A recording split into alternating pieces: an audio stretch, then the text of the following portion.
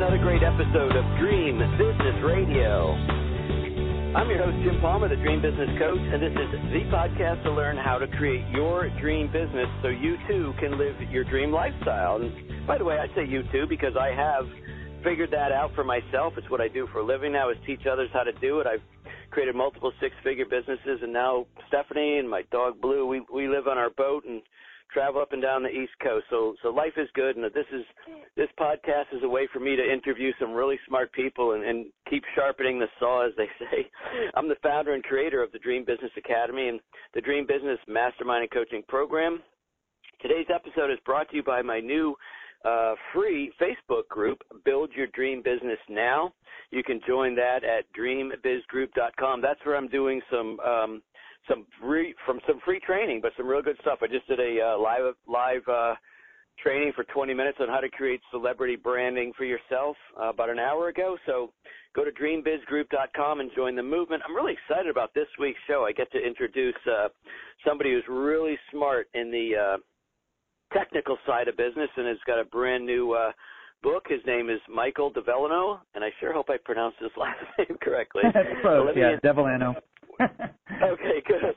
I forgot to ask that, actually. Okay, here we go. Let me read Michael's bio. Michael is a senior cloud and app consultant, founder of Cloud Advisory LLC, and the acclaimed author of Automate and Grow, a blueprint for startups, small and medium businesses to automate marketing, sales, and customer support. Michael started working on custom mobile and Salesforce projects in 2010 and was ranked in the top 5 at Salesforce AppQuest developer competition with Portable Intelligence. He has led the strategy, design, and development of over 100 mobile, Salesforce, and digital or marketing automation projects, rebranding his first company, iWorkDigital.com LLC, to Cloud Advisory LLC as part of the company's increased focus on providing small, medium, and large companies with the best cloud and app-based sales, marketing, and business automation solutions. Michael, that's a very impressive resume. How you doing? Yeah, somebody must have put a lot of effort into writing that one. It's great. It's funny when I do interviews too on the other side of the mic, as they say, and it's so funny when someone reads that well-prepared by. I say, holy crap, that's me.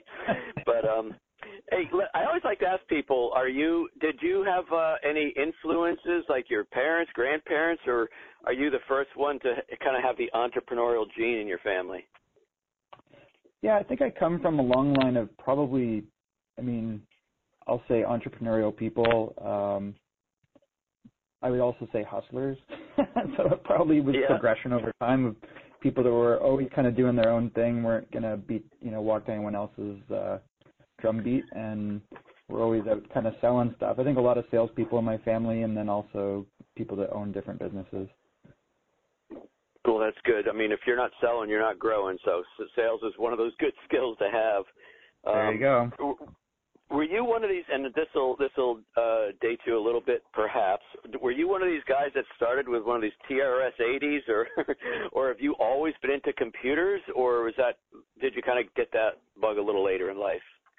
Well, on the technology side, it's funny. I think I started real early. I grew up kind of in the early 80s where I had my first computer. So I remember probably being like 9 or 10 and teaching myself how to program a little Texas Instruments TI-99-4A with simple programs. I'm not a real developer because I don't think that suits my personality, but I definitely have an understanding of technology and have architected a lot of solutions. I think coding is a really important role that's left to a certain personality type, and we got some great developers on our team. But I think that's probably what started things. I always had a fascination with tech, but also even science fiction. I think we're in an age now where we're seeing stuff that was only a dream before, and it's just reality. And I think that's what's pretty exciting about this time right now. Yeah. So this will date me. When I went to college, we were using, I think it was called Fortran, and doing punch cards. Oh, yeah. My God. Well, ancient. But, you're right about the technology. It's changing so darn fast. And, I mentioned in the intro that we live on a boat now, and all the apps on my phone are wind-related, wave-related, weather-related, boat-related, and it's amazing the technology that these apps, which are either free or then if you want a little bit more, they charge you 99 cents or $5.99 or whatever. But I mean, there's so many cool things that people are doing. Would you say you're more of a visionary than because you said you're not really a coder per se? Probably. I mean, I think I understand what you want to accomplish and then how you would accomplish that with technology, and I understand the process of development. I would probably be the break point if I was the guy coding stuff, because I think that takes some real detail attention. But I understand enough that I can architect the project and know all the pieces that need to come together and lead the team really. So I think from a development point of view, I'm that. From the visionary point of view, I think this is kind of where it comes into like what trends and what's the state of the market, how do we take advantage of that, and what should you be doing with technology. And I think just doing, I think that's kind of where the book came in, where I saw a lot of clients who really didn't have a framework to build out any sort of strategy. So I wanted to kind of articulate like how I approach it, and how you can take it to and apply it to any business, where you figure out like, hey, what's going on in the world, and how do I build out a technology plan? Yeah, so your book, I think, is, first of all, I love the title, Automate and Grow. There's a chapter in one of my books that says, delegate or stay small forever. And I can't imagine running a company today where you're not automating. How does a business know when it's time to automate, and specifically digital automation? Well, I think that the way I look at it is, if you look at all the information that's out there, like we've been in kind of what I would call the third industrial revolution since the 70s, and that's really around computers and electronics. And that kind of became like the digital revolution, right? Where you talk about apps and we have software as a service and really the internet.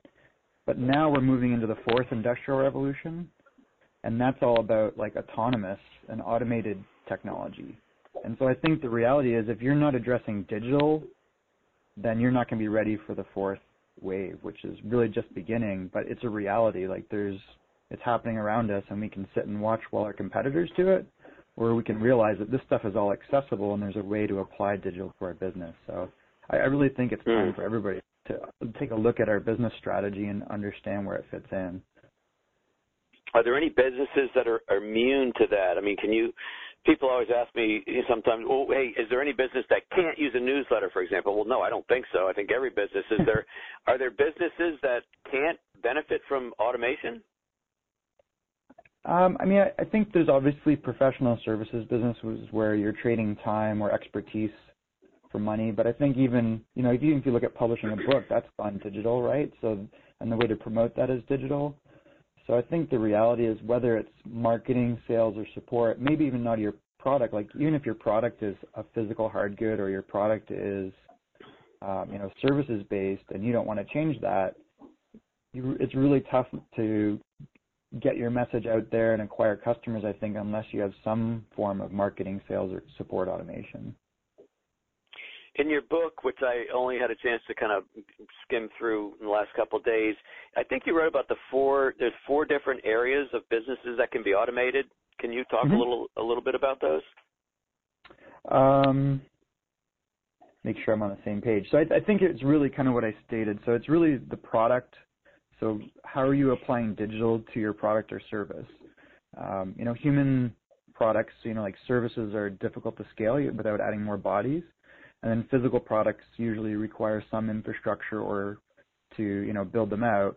Whereas if you're looking at your product, if you make it some form of a digital product, then that can, scale and deliver without your involvement typically. And then the other areas are really around marketing, sales, and support. So how are you using marketing automation, sales automation, and then self-service customer support technologies to really automate those areas of the business? When you're talking about customer automation, what do you mean by that? Like customer follow-up, or is there something different? Are you referring to customer success or support? Yeah, like if you're going to automate, I think you said marketing, sales, and customer support, or maybe I misheard that. Okay. But Yeah. No, sorry, I just want to make sure we're on the same page. Okay. Yeah, so support automation, I think, customer support is always kind of the last of those four that we always think about, and it's kind of, if you think of in terms of big companies, like they provide support typically through call centers, right? And that's got to be the worst experience in the universe. But they're even cluing in that they want to offer multi-channel support. So I think smaller companies can learn from that, which is what are the top 10 or 20 questions that your customers would have that normally would chew up your time that should be best invested somewhere else, and how could you deliver self-service? So it might be as simple as, do you have an FAQ on your site? Do you have a customer knowledge base? Do you have a customer community where customers can talk to each other and help each other with solutions? Do you have a really good YouTube channel? Do you have a way through social media? Like a lot of support nowadays is provided, funny enough, through Twitter, where if I tag you and I have a problem, are you able to respond to that? So I think those are all examples of how you can automate those. Those are opportunities to automate and eliminate those types of what would normally be phone calls or emails. And I think I think that CRM, like customer relationship management software, is kind of the core of a lot of the automation and information on each of these areas. And for support, what we do usually is we want to know when someone responds to us or has a outreach to us. So we'll usually record that in CRM using a case record. And the idea is, how do you automate the process of them submitting that request and then you responding to it? So there's lots of opportunity around customer support to automate the process and also push it out so there's self-service resources to customers. And your website is a huge aspect of that, right? Yeah, and I like the way you talked about social media and other, maybe creating groups or forums where customers can help each other. One of the things I've been noticing, and I don't know if it's just on Amazon or different websites I go to, it's not just, in other words, it says, here's questions that were asked, and I think the company can respond, but also other customers who are using it can respond. And I found that really cool.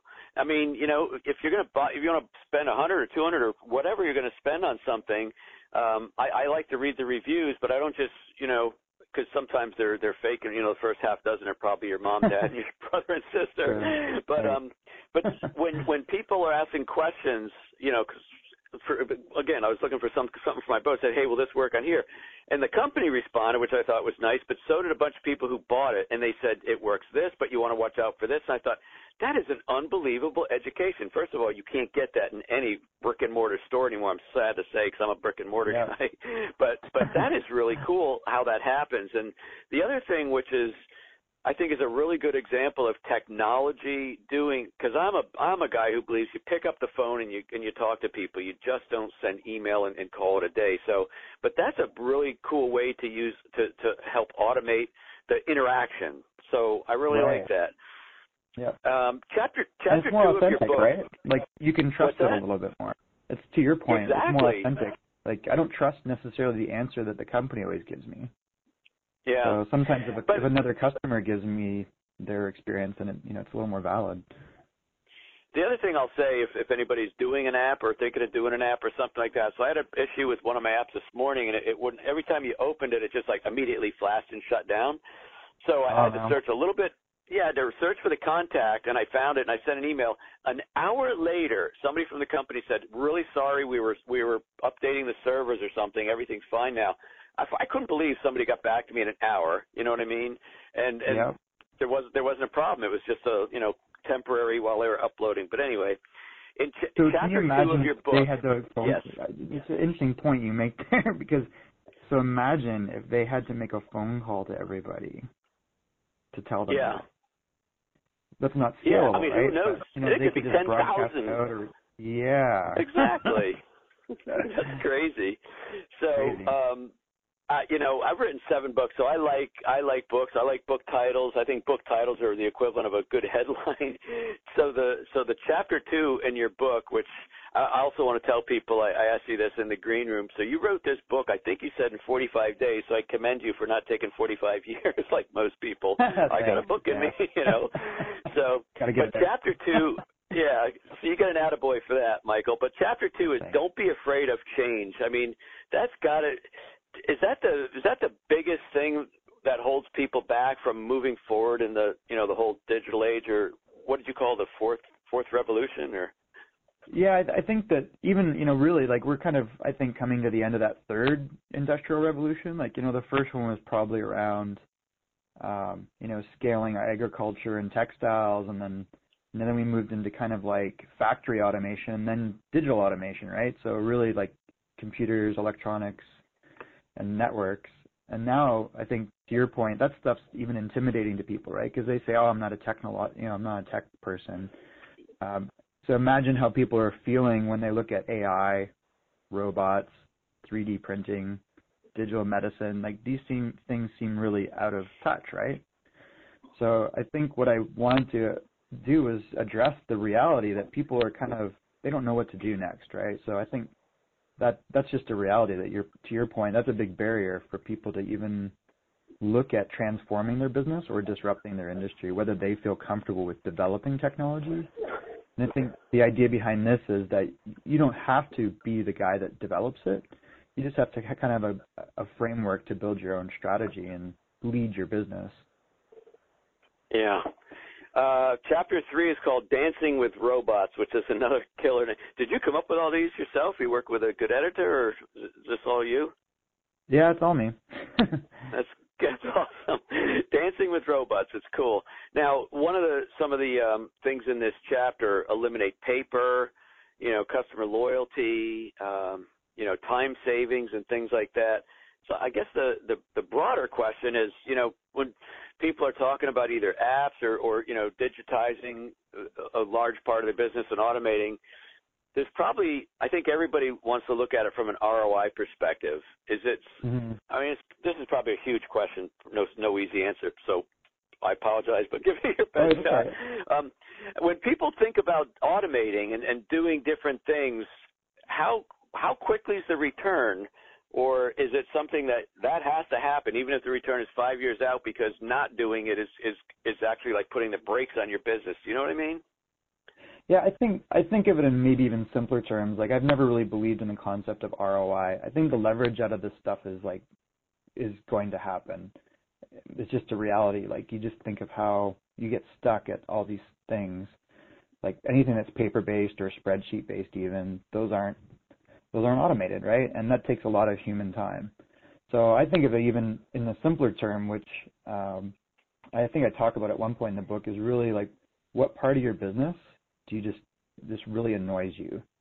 What's the part of your business that is repetitive but has to get done, but you don't want to suck up your time? And then what's the part of your business that excites you and will grow the business tenfold? And I think the idea is you want to spend your time in that third bucket, and the other two you want to either eliminate or you want to automate. And so I think of it in terms of that. So I don't even think in terms of ROI. It's like, how do I make my business work a lot better for me as an entrepreneur? And that might be a 500-person company or a 100-person company or a 5-person company. I think if leaders think in those terms, then it's going to be obvious, and they create kind of a process where they can think of stuff that's worth automating or getting off their plate completely. You mentioned earlier you have a good background in sales, so you understand the whole sales. And again, to date myself, I think decades ago, there was an expression: it takes at least 5 to 7 touches. But I think it's probably 50 or 70 touches. I mean, it's something ridiculous. Yeah. How long the sales process has grown. How do you begin to automate, the sales process, like conversations and just, keeping people interested? I mean, outside of broadcast email, which I think is really dying a slow death, but how can you automate the whole sales process? So I think there's 2 steps to that. One is the marketing part has got to deal with those scalable conversations. And you've got to think about, I think there's kind of 4 stages that anyone goes through when they're going to buy stuff. It's like, first of all, they recognize there's a problem. And then second, they figure out, well, I'm looking for a solution to that problem. And then the third stage is they're kind of deciding between the different alternatives to solve that problem. And then the fourth is they're picking someone or something to solve that problem. And I think the way I think about it is, at each of those stages, what's appropriate from a marketing point of view to provide like resources. It might just be articles on your website. It might be videos. It might be an outreach to a list or through social. Like, you just really want to come up with that kind of traffic and conversion plan and think through that process of what information you got to put out there. And that's the only way you can scale those conversations, I think. And then you need to set up a way that you just, when it's time, they trust you enough to then reach out to you. And you have to decide, is my sales process automated? Like, is it e-commerce based? Or is that the point where they get on the phone with someone? And I think you just have that game plan. So I think the idea is by the time you're getting on the phone with someone or they're into your e-commerce funnel, that they're kind of warmed up and they already know what you're about and how you're going to solve their problem. Does your company, I think when people say, most people would, I think, intuitively know that this is something that's coming. It's unstoppable. I mean, that train is roaring down the track, and they got to get on board.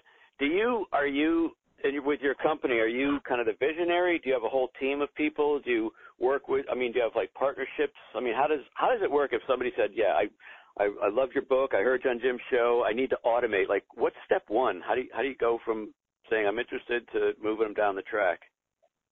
Well, I think there's a couple simple steps you could take. I have put out like a 30-day challenge that's a program that you can move into where every day it really takes you through a part of how you build your own automate and grow strategy. And that's a really simple way that it can just ask you questions and you can answer them. There's a video with each of the days. And then the idea behind that is at the end of 30 days, you pretty much got a framework for where you want to go with this stuff. You don't have to have all the answers, but at least you have an idea. The other way that you can get help is, we can do like a strategy day with people. And I think I'm emphasizing the strategy part because you really just need a game plan before you start buying technology or building websites or building apps. So once you get that out of the way, then the other stuff becomes a little bit easier because then you're just deciding on how you're going to do it, not what you're going to do. Okay. And then from a development point of view, my business is more focused on Salesforce implementation these days. So I think, again, CRM is kind of the core of marketing, sales, and support automation. So anyone that has bought Salesforce typically needs a partner, and that's where Cloud Advisory comes in. But beyond that, we can always help put together projects around whether it's apps or web apps, or we have partners that are focused on e-commerce or website implementation. We can definitely kind of give people a hand so they're not left out in the wilderness to figure that out. How important is, this is going to be my last question, how important is response with all of this? I think when Facebook got really big several years ago, people were liking, clicking, sharing, commenting. Now it's like you'd be lucky if they like or click anything. But then you hear on other channels or people will say, man, I've been watching your videos and like there's no clicks or likes. So, I mean, you're getting some interaction, but nobody's liking or clicking. When you're automating a large part of this, again, I think people, especially numbers-driven entrepreneurs, would want to see some kind of proof that this whole thing is working. How does that work? How do you address that? I guess my feeling on this is it depends a little bit on the complexity of your business and the complexity of your customer. And then I think that's where you figure out, am I an e-commerce based transaction or am I, one-to-one? Or is it a hybrid of the two? And then from there, I think it's really simple. It's, am I getting into enough conversations or purchases? And I think that all the traffic sources in the world are only as relevant as they're becoming those conversations. And so that might be, is someone getting on a Skype call with me? Is someone clicking buy? Or am I engaged in a sales process? And I think that's really, in the end, we care about, right? That's how we measure the value of this. So to me, it's like if social is getting clicks, it's great, but if it's not turning into those conversations, then it doesn't do me a lot of good. So you got to think of what channel, like whether it's social or paid or some other, your website, your app, what channel is getting to those conversations. So to me, that's what's most important. I agree with you, by the way. On a pretty related topics. People say, well, how do I get my book to be a bestseller? I said, is that really important to you, or is growing your business important to you? My strategy in all 7 books, I would rather sell 2,000 books to some really high-targeted customers, prospects, whatever, than sell 20,000 books to just Joe Schmo because I ran some big campaign and made people buy 100 books that are probably going to – you know what I mean? So what does being a bestseller mean to you if it doesn't bring business? So I think that's another way of looking at your last point. Well, I think the book is great. I suggest people go buy it and read it. And I know as you and I are doing the interview, you got some book launch stuff, so have fun with that. Where can people get Automate and Grow, and then also how can they just learn more about you, Michael? So there's a website called automategrow.biz, so no and in between, just automategrow.biz. They can also go on Amazon and look for Amazon or Automate Grow on Amazon. Those are probably the best 2 sources to find a little bit more and reach out to us. Excellent. Hey, thanks for being a great guest. This was I know you're a great guest because I enjoyed myself, and first time I looked at the clock, I had like 3 minutes left, so it's a really fun interview. Thanks for coming on, Michael. Appreciate it. I really appreciate being on. Thanks, and I love your podcast. It's great. Oh, thanks so much, Michael. Hey, folks, that wraps up this very special and just slightly extended version of Dream Business Radio. Watch for another great episode this time next week. I am Jim Palmer, the Dream Business Coach. You take good care.